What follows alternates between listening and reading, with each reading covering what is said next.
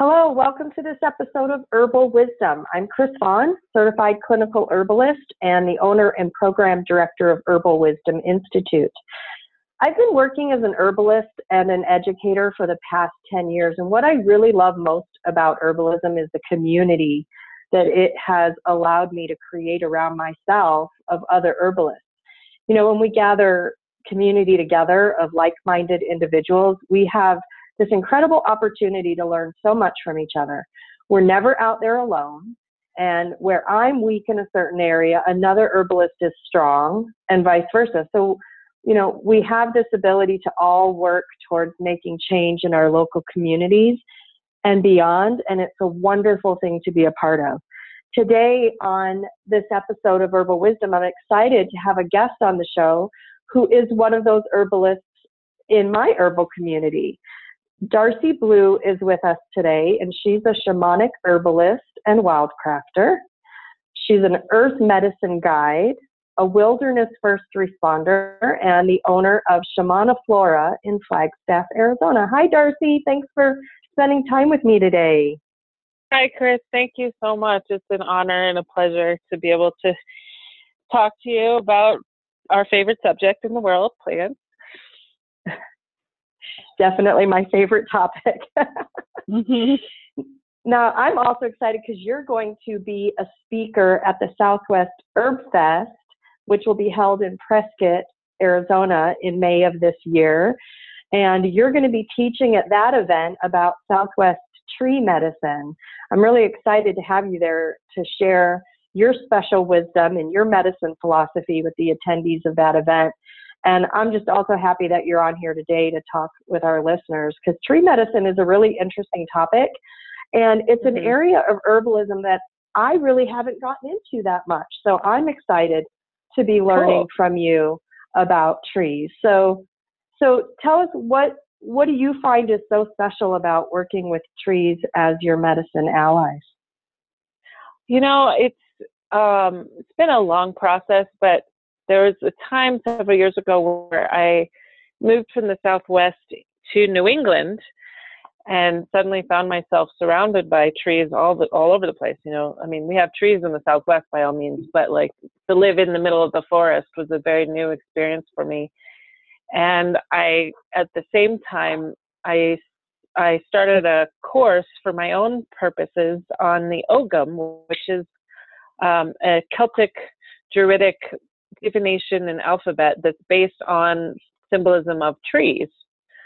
And so I really began to feel connected with the trees as these allies and teachers and symbols of the land and personal, emotional, and spiritual growth and medicine.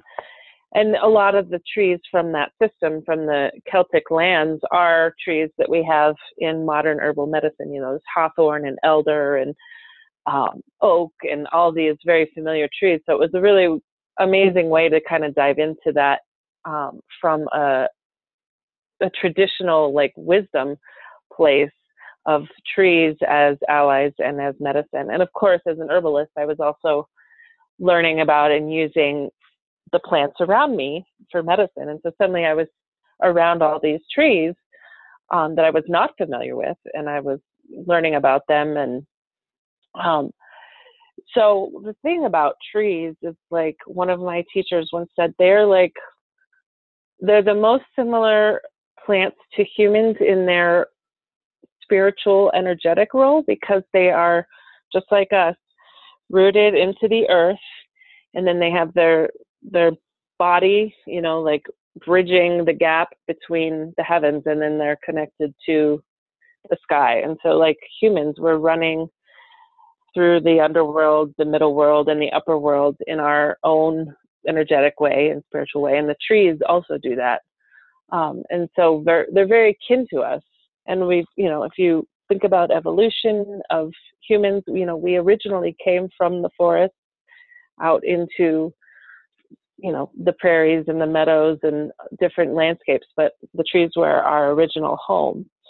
And so I feel like there's this very ancient and primal, spiritual, emotional, physical kinship that we have with the trees. And they're so wonderful because they're always there for us. You know, even in the middle of winter, and it's dumping snow on us out here right now in Flagstaff, and you know, the plants are all asleep, the herbs and the, you know, the less woody plants go to sleep in the winter, but the trees, if you need medicine, you can go out there and find them in the middle of winter or in the spring when things aren't growing yet.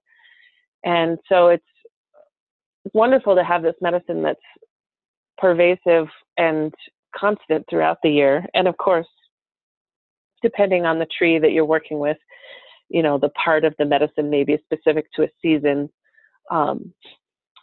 But, you know, like conifers, for example, you can go out and harvest conifer needles or resins any time of year for your medicinal needs. Whereas cottonwood is another tree that grows around here in the Southwest. You know, you would harvest the buds at a very specific time of year. So this depends on the tree that you're working with. But I really like that they're available to us year round, even if it's, you know, not the middle of summer when most of us are out harvesting or growing our plant allies and our medicines. And I think also because they have such long lifespans and long memories, like to me, the trees are these wisdom keepers for us as humans to remind us of time. You know, we're on such a small scale of time as humans. And like these trees, and some of them, you know, it's hundreds and hundreds of years. If you talk about some of the, like the redwoods, like these trees are so ancient and they hold so much wisdom, and they've seen so much time pass on the earth, and they hold memories of, you know, the old ways that humans were working with before our time and our culture. And they provide us with so much, like just on a basic level, you know, the wood for our homes and our fires and paper, and, you know, there's so much that they offer us. And there's this wonderful song that is about trees that I heard this year. It's by this artist named Ayla Nereo, and it's called Whispers. And it's the song about all the different trees and how they are like providing us the air that we breathe. You know, they are like providing oxygen so that we can be here on this earth and breathe in oxygen, and then we breathe out carbon dioxide and they breathe that in. And so we're in this constant reciprocity with, I mean, all of the green plants, but the trees are the largest source of that. And like, so we are super connected. And the song is so beautiful, and it's about loving the trees and honoring them, and like, what can we do to repair our relationship with the tree beings as humans, just, you know, because our culture has done so much that's disrespectful, you know, clear cutting of forests and that kind of thing. So it's a wonderful song, and it makes me cry every time I hear it. It's just really beautiful. So I would definitely put that out there as a seed for people to go and listen to that. It's, you know, really a beautiful representation of the magic and relationship that we have with the trees as allies and as medicine teachers. I'm definitely going to have to look that up. That sounds wonderful. Yeah. And I love how you mentioned that the trees are the closest representation to us as humans, and all the wisdom that they carry. Because I do find when I'm out in the woods, there are so many times where I just have to sit with my back against a tree, because I just feel like that's exactly where I'm supposed to be. And that there is a message that I'm supposed to be getting while I sit there. You know, when I'm talking with my students, I always talk about Peter Bigfoot. In one of his books, he talks about the juniper tree, which I love the junipers. And he said that they're a tree of happiness. And so he says, find a juniper, and when no one is looking, hug it for 10 minutes and you will be happy. Yeah. And I love that he says, when no one is looking, right? Because people, Right. the whole tree hugger thing, right? But I tell people, yeah, I'm a tree hugger now, because I do. I sit and hug my trees. Oh, yeah, totally. Yeah. Well, I think like all of us should be hugging trees no matter who's looking. We should be loving our trees more. But yeah. So is that when you went to live in New England, is that when you first started working with trees, or were you just learning about them at that point, and did your work begin later? It was definitely like the time that I really started to focus in on the trees as medicines. I was familiar with the trees in the Southwest, and I had been using, cottonwood and ocotillo and some of the plants, the trees that have grown here. But it was at that time that I really deepened that relationship and became, allied with several trees. And, some of the trees that I really loved were from New England, and I don't work with them as much anymore because they don't grow here in the Southwest, like black birch or something like that. But it was just the time that I really dove into it along with my herbal, practice. And then when I came back to the Southwest, there's so many trees here that are medicinally amazing. And people think, oh, the desert, there's no trees there. But I'm like, well, wait a second. We have a lot of trees. You just have to get to the right, microclimate or environment for each kind of tree. Right. We do have a lot when I really think about it. We have such a lush desert here in Arizona, like the whole state. More plant diversity here than really anywhere in the country. Yeah. So and it's really amazing. And we have everything from, walnut trees and apple trees, and we have wild native elders, and then there's all the conifers, the ponderosas and the pinions and the junipers. I'm just like, there's so many trees here. Yeah. Now, what are the different kinds of medicines that you're getting from trees? So trees, there's specific parts of the trees that we use as medicines. Bark is probably the most common one that people think of and use as a tree medicine. And that would come from, harvesting twigs or bark from the tree. And of course, harvesting bark, you want to be very respectful of how you harvest that, and I never take it from the main trunk. Like, I've seen pictures of, trees that have just been like stripped of huge chunks of bark off the main trunk. And I'm like, oh my gosh, that's so unnecessary. Right. But taking limbs or twigs off of a tree and pruning it correctly, then you can strip the bark off of those smaller pieces. The thing that I really like about using twigs of trees is that you don't even really need to strip the bark off of them. You can just chop them into small pieces, and you're going to get really good medicine for tinctures or for teas. So, that's the most common kind of medicine. And barks are great because they last a long time. They're hardy, and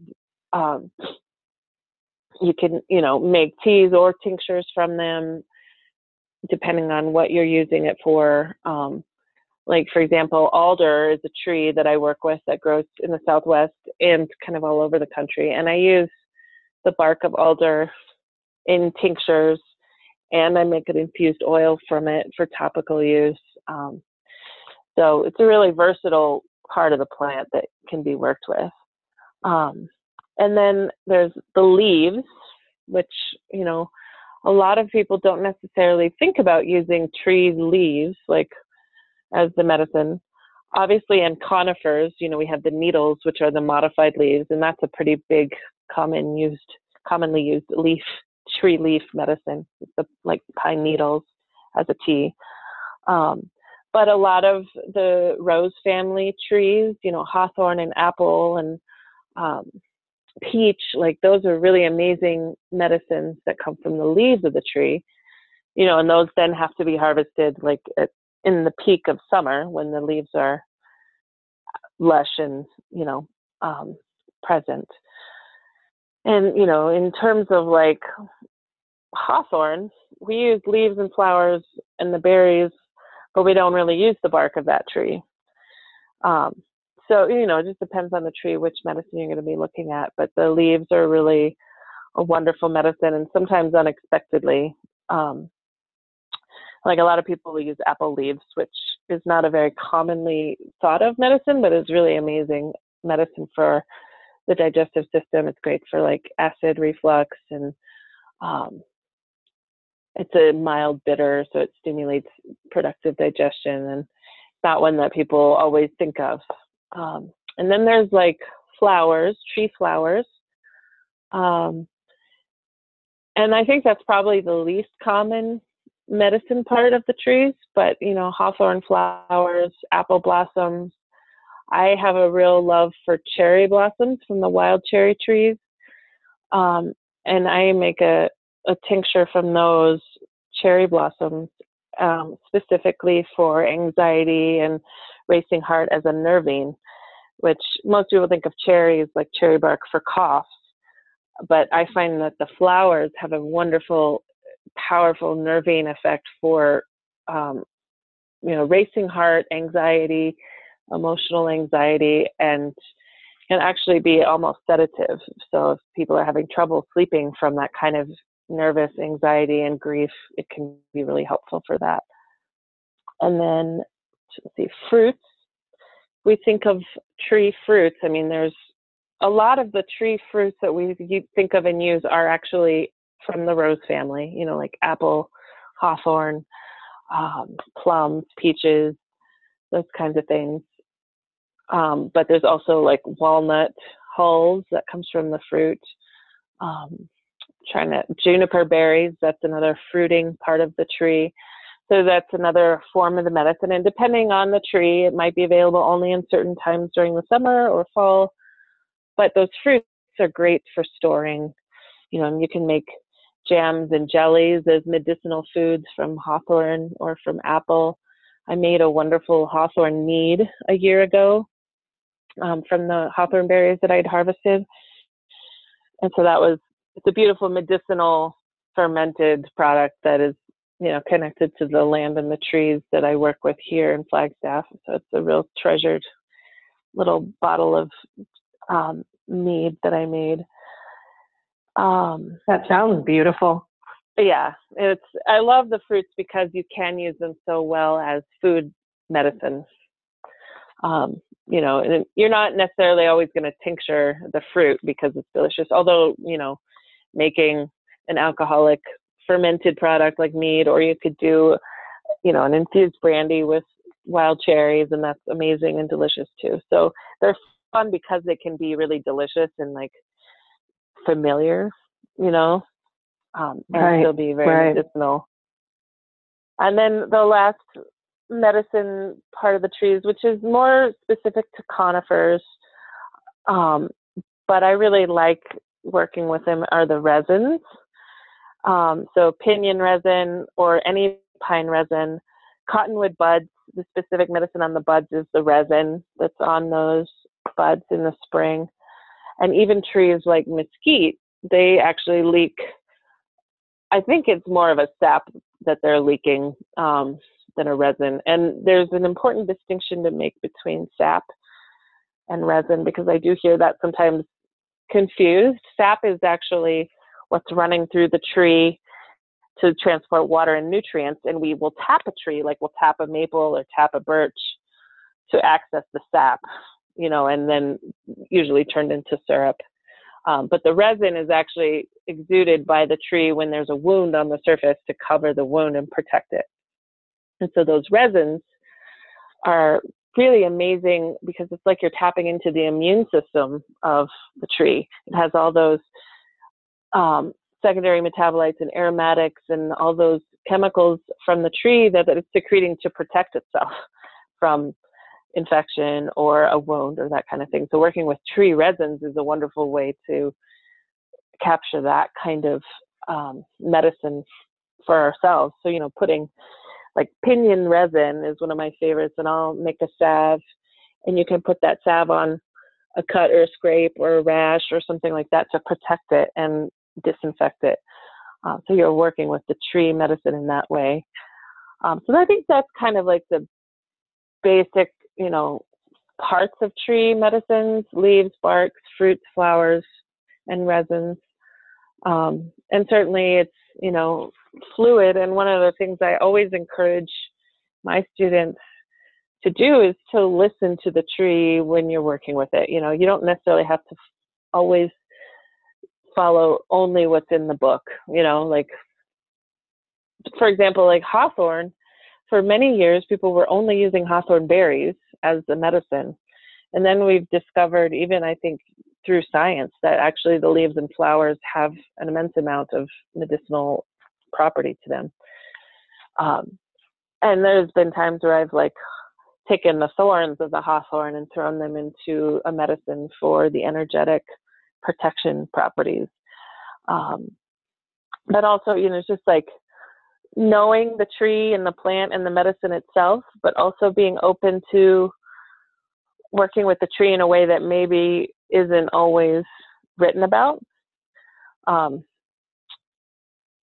So, there's alder bark is the traditional medicine that you'd read about in, William Cook or King's Dispensatory. It's been used a long time, but I've also found that the leaves of the alder tree have amazing medicinal properties that I work with as well. And they don't write about the alder leaves as the medicine so much. And it's the same thing with birch. People use birch bark a lot, but the leaves are an amazing medicine for the kidneys. And we don't think about that as much. It's, just to be aware that all the tree parts may be useful, even if it's not something that you've read about or written about. As long as your tree is not poisonous, you can experiment with it. Right. So once you know your tree, and right. that, the tree that you're wanting to work with, then that's really where your ability to tap into your intuition and your communication with the plant comes in. Yeah. And really being open to what is that plant offering to you. Right, exactly. I had an experience with ocotillo, which is one of our native plants, and I kind of consider it a tree. I don't know if it's technical classification. I've been looking it up and I can't seem to find anything, but I consider it like a tree. It has leaves that are deciduous and it has a bark. And the way that I was taught by my first teacher was that it's only useful when you take the bark and fresh, and make a tincture from it. And I was sitting with that plant once, and it was just really hello, why don't you make tea? This is the bark, just like many other barks. And I was like, that's really interesting, because I kind of had just written it off based on what somebody had told me. And I was like, well, that doesn't really make sense logically. We use lots of other barks. And I started harvesting it and making tea with it, and I found it to be really effective, as a tea. So that was just one example of sitting and listening and saying, oh, well, just because somebody said that, I've been following that, but I didn't experiment with it. And then when I did, it was clearly this medicine was still useful in a different form than I had been taught. Yeah, it's really easy for us to kind of pigeonhole our herbs into, one way of using them. Mm-hmm. And so it is super important that we be open to hearing different things and to experimenting with different things. And so that's really awesome that you were able to do that. So now I know you wildcraft a lot of your medicine, probably most of your medicine, right? Well, most of the things are definitely, yeah. Yeah. So being here in the Southwest, we have a very different landscape than other really lush environments. So what are some of the challenges that you find when you're wildcrafting here in the Southwest? Or some things maybe that people should be thinking about or paying attention to if they are wanting to wildcraft? Right. Yeah, and this is true about more than just trees in the Southwest. But to be really mindful that sometimes a population of a certain plant is going to be very local or limited to that particular area. So if you're harvesting a lot of a particular plant in one area, that might be the only place it is for hundreds and hundreds of miles, because that's where the water hole is, So you have to be really mindful of the environment. We have these microclimates in these pockets based on the landscape, whether there's water present in the desert. That's going to create a whole different environment than 100 yards down the way where it's dry, and so just because there's a lot of one plant in that one particular area doesn't mean there's a lot of that one plant everywhere. So you have to be very mindful of those kinds of environmental limiting factors and how local and endemic that plant is in that area. For example, wild nettles, I found it in exactly two places in the state, one high up in the mountains in southern Arizona by a creek, and then one by a big river in northern Arizona, and so there's these two places, people are like, oh, nettles, it's the most common plant ever. I'm like, well, not in Arizona. It's great that we have these two places where they're locally abundant, but it's not like I could harvest there and send everybody to harvest there because that's the only places I found them. They need to be mindful of that. And then I think for a lot of our plants in the Southwest, season is very, very important because we have such dramatic dry and wet seasons. We have the summer monsoon, the drier, seasons, pre-summer and autumn. The winters, sometimes they're dry, sometimes they're wet, but that's really important when you're looking at specific plant medicines. So, obviously with the trees, it's a little different because the trees are standing all year round. But if you're talking about other plant medicines that you might be gathering, cottonwood buds, they're only available for a very short period of time in the early spring. So you have to be kind of on top of your seasonal harvesting time. Hawthorn berries or flowers, up here in Flagstaff, it's only for a few weeks in May that the flowers are out, and then only for a few weeks in the fall when you can catch the berries before all the birds and wildlife get them. If you're working with a prickly pear cactus, the pads are around all year round, but if you want to harvest fruit, you got to be there at the right time. Mesquite pods, again, that's the specific summertime harvest. So just being really mindful of, the timing of the harvest for your plants. Because if you live in New England, you can go out and harvest your nettles all summer long. Here, you're going to, if you find them or, grow them, it's only going to be a short period of time where they're going to be really juicy and lush before the sun and the dry and everything gets to them. Yeah, so it ends up, you have to be really watching, and then it's drop everything because it's time to harvest. Yeah, I remember, with wild oats, there's patches of it as a weed all over the state, but they are ready for harvest for about, 2 weeks when they're in that milky stage. But I remember going back to the same stand that I've been going to for 10 years, and every year I had to go several times over several weeks to catch it because, you can't know exactly when it's going to pop, so I'd go and check, and then I'd go back the next week and check again, go back the next week and check again, until it's ready. Otherwise you're going to miss it. I was doing that with ocotillo flowers. I really wanted ocotillo flowers for some tea.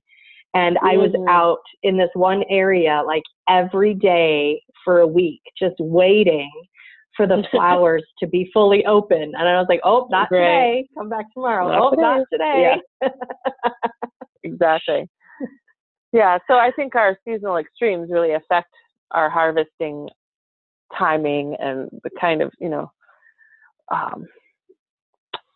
just thinking about when we're going out to harvest. And the other thing is and this is true for anywhere, but I think it is very important in the Southwest where we have such endemic populations of plants, for example, OSHA or like the hawthorn, it's like in a very specific area. Like we have to be mindful of tending those populations over time, and like it's so wonderful to have been able to work with plants that grow in the same stand over 15 years of my practice, and go back to the same stand of plants over and over again, and see what's happening with them. Are they thriving? Are they not thriving? Is the water affecting the drought, affecting them? And I just remember in southern Arizona, where I lived for many years, there were certain populations of plants that I would go and visit every summer.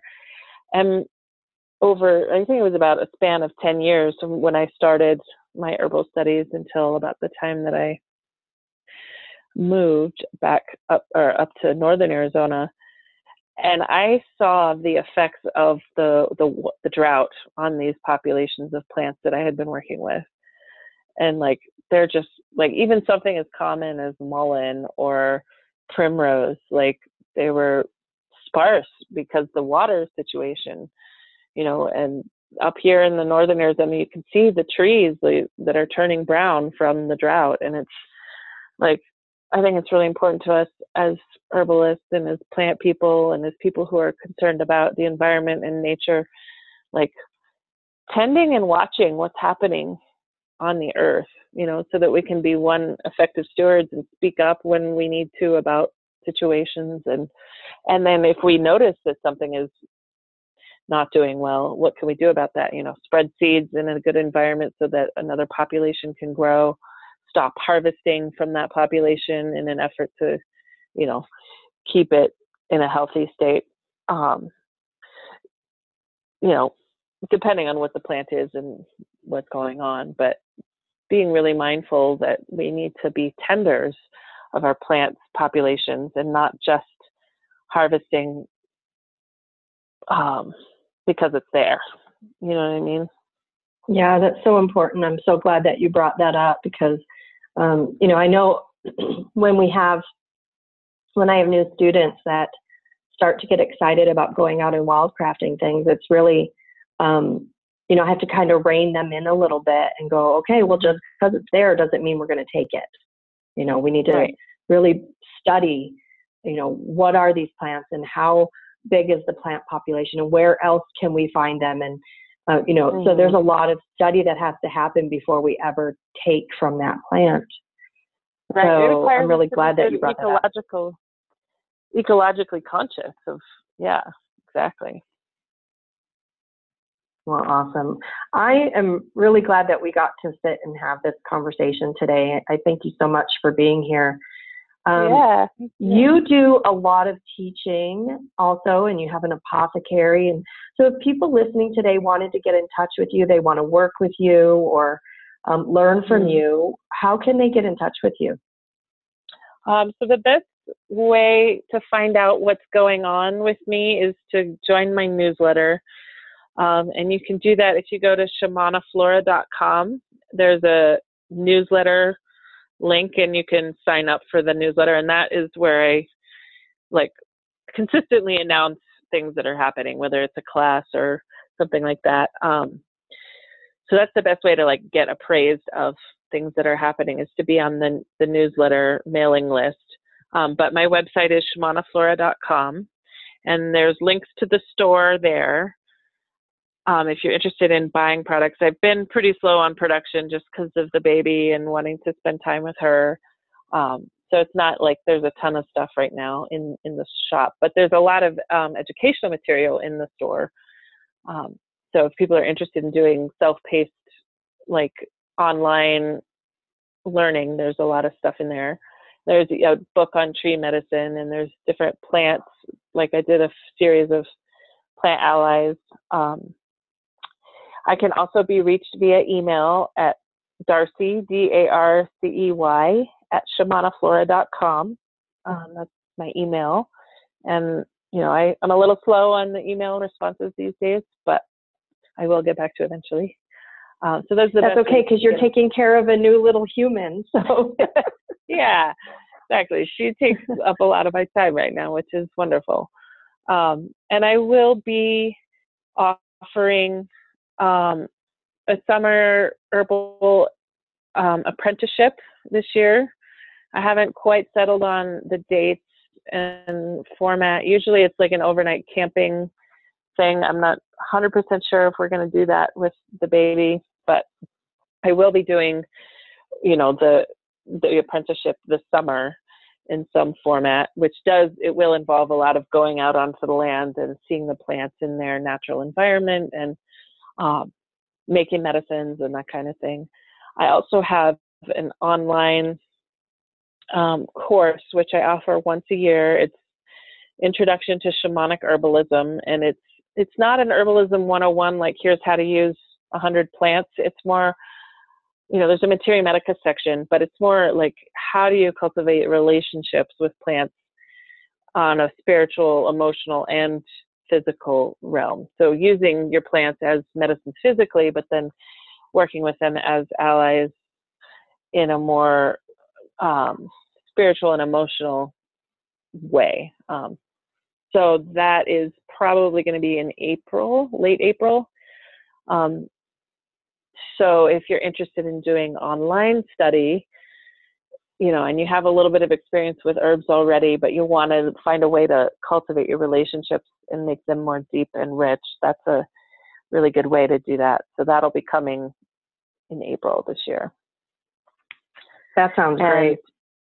Yeah, and just in terms of where I'm going and what I'm doing right now, I'm really focusing on my baby and like spending time with her. She's really small, but I spent some time this summer in a training for Vision Fast and Wilderness Guide. I'm a wilderness first responder. So as she gets a little bigger and we're able to be a little bit more independent, there will be a lot more opportunities to go out onto the land and do ceremony and spend some time in the wilderness learning about plants, but also doing personal healing and vision quest. So there's this whole trajectory of work that's coming in the future, but I'm just in that I'm still pregnant with that right now, and it's still gestating and growing. And so that'll, it's kind of down the road, but I'm just like planting those seeds right now out in the world. Well, and I can't wait to see how that develops. I look forward to that. That's awesome. Yeah, it feels like such a natural development from what I've been doing with working with the plants, working with them in a spiritual, ceremonial way. And then, they all come from nature, right? And like my time spent in nature with the plants has been my spiritual practice, so to speak. And so offering that way of connecting with the land and doing personal healing and in that context for people while working with plant medicines for the body or the spirit, and working with ceremonies to call in, intentions or release things that are ready to go. And like that, it's a much more holistic, I think, way of working with healing and self-growth, because we're all physical, emotional, and spiritual beings. We all need, we need all of those pieces to be aligned to really become our fullest selves. So I'm excited to like bring that piece in as well. Great. Well, I just want to thank you again for being here and sharing all that you're doing and sharing with us about the trees. And I look forward to learning more about that when you're at the Southwest Herb Fest. So for all of you listening today, the Southwest Herb Fest is going to be a one-day herbal conference in Prescott, Arizona. So you'll be able to come and learn some more about Southwest tree medicine from Darcy at that event. And so if you want to learn more about that or register, you would go to www.swherbfest.com, and you'll be able to see the whole speaker lineup there. We have a total of 10 speakers for the day, and you can register right there through the website. Also, be sure to subscribe to this podcast so you get all of the episodes. We're on podbean.com and on iTunes, so whichever way you're listening to this, make sure that you hit subscribe. And I look forward to sharing more herbal wisdom with you again next time on our next episode. So thanks for tuning in, and we'll catch you next time.